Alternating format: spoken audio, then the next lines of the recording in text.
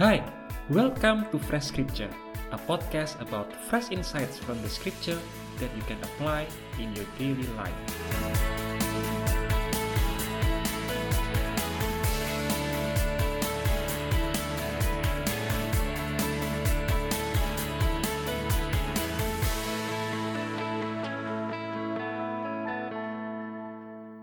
Hello friend, thanks for joining me in this episode of Fresh Scripture.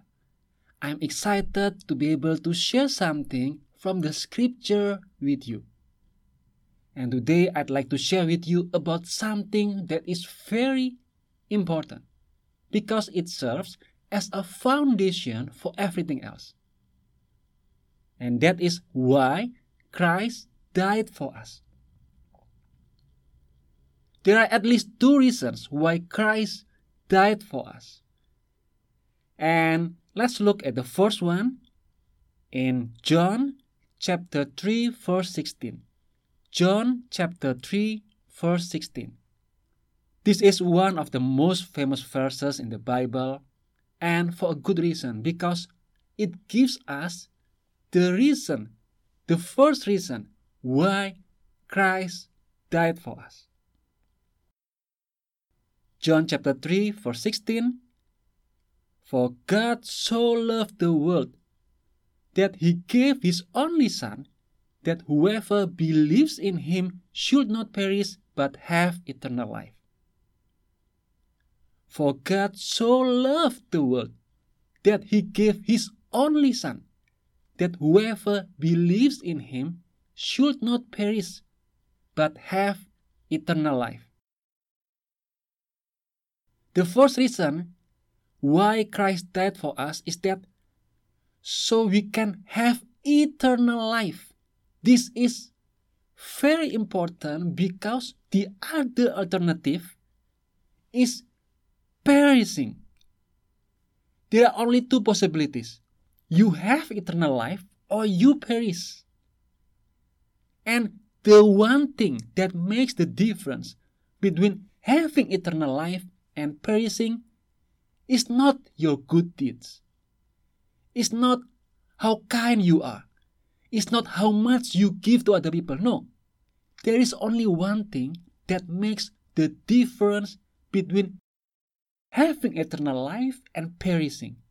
And that one thing is believing in Christ. The verse says, whoever believes in him should not perish but have eternal life. So the only thing that makes the difference here is believe in Christ. If you believe in him, you have eternal life. If you do not believe in Christ, you will perish. It's as simple as that. And that is the first reason why Christ died for us. Is that to give us eternal life.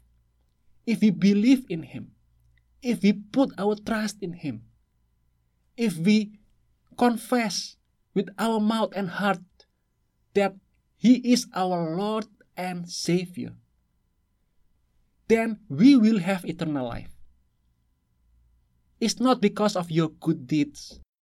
It's not because of your kindness. It's not because of your generosity. No. It's because of your belief in Christ that you be saved, that you have eternal life. All those things will follow. When you believe in Christ, you will bear fruits. You will be kind, you will be generous, but that is the effect. After you believe in Christ, you have a new life. Then, as the fruits, you will be kind and generous to others. But the starting point, the point that makes the difference is your belief in Christ. If you believe in him, you will have eternal life. But if you do not believe in him, you will perish. There are only two possibilities. There is no middle way. Either you have eternal life by believing in Christ or you perish.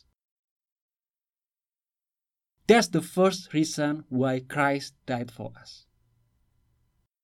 And the second reason, we can read it from the scripture at 2 Corinthians chapter 5 verse 15. 2 Corinthians chapter 5 verse 15. And he died for all, that those who live might no longer live for themselves, but for him who for their sake died and was raised. And he died for all, that those who live might no longer live for themselves, but for him who for their sake died and was raised.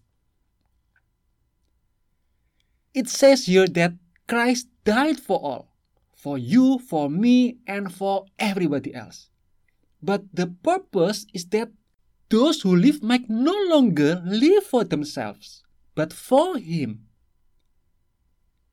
The second reason why Christ died for us is that for our life to change.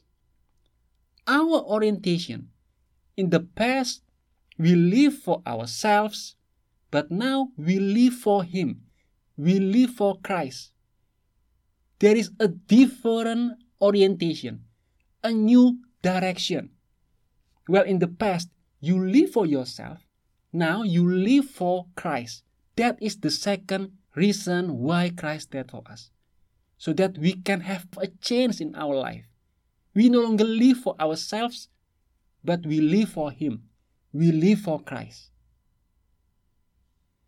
We need to realize the second reason because sometimes we forget this and we live for ourselves. I need to remember this, and I ask you to also remember this, that Christ died for us so that we live for him and not for ourselves. We have been purchased by his blood, and because of that, we are his. We should no longer live for ourselves, but for him. This is the second reason, and this is something that we need to apply day by day throughout our lives. So the first reason why Christ died for us is that to give us eternal life. And the second reason is to change our priority in life from living for ourselves to living for him. Let's keep these two reasons in our mind so that we can fully experience his power, so that the reasons why Christ died for us are fulfilled in our lives. Thanks for being with me. I appreciate it. See you next time and God bless you.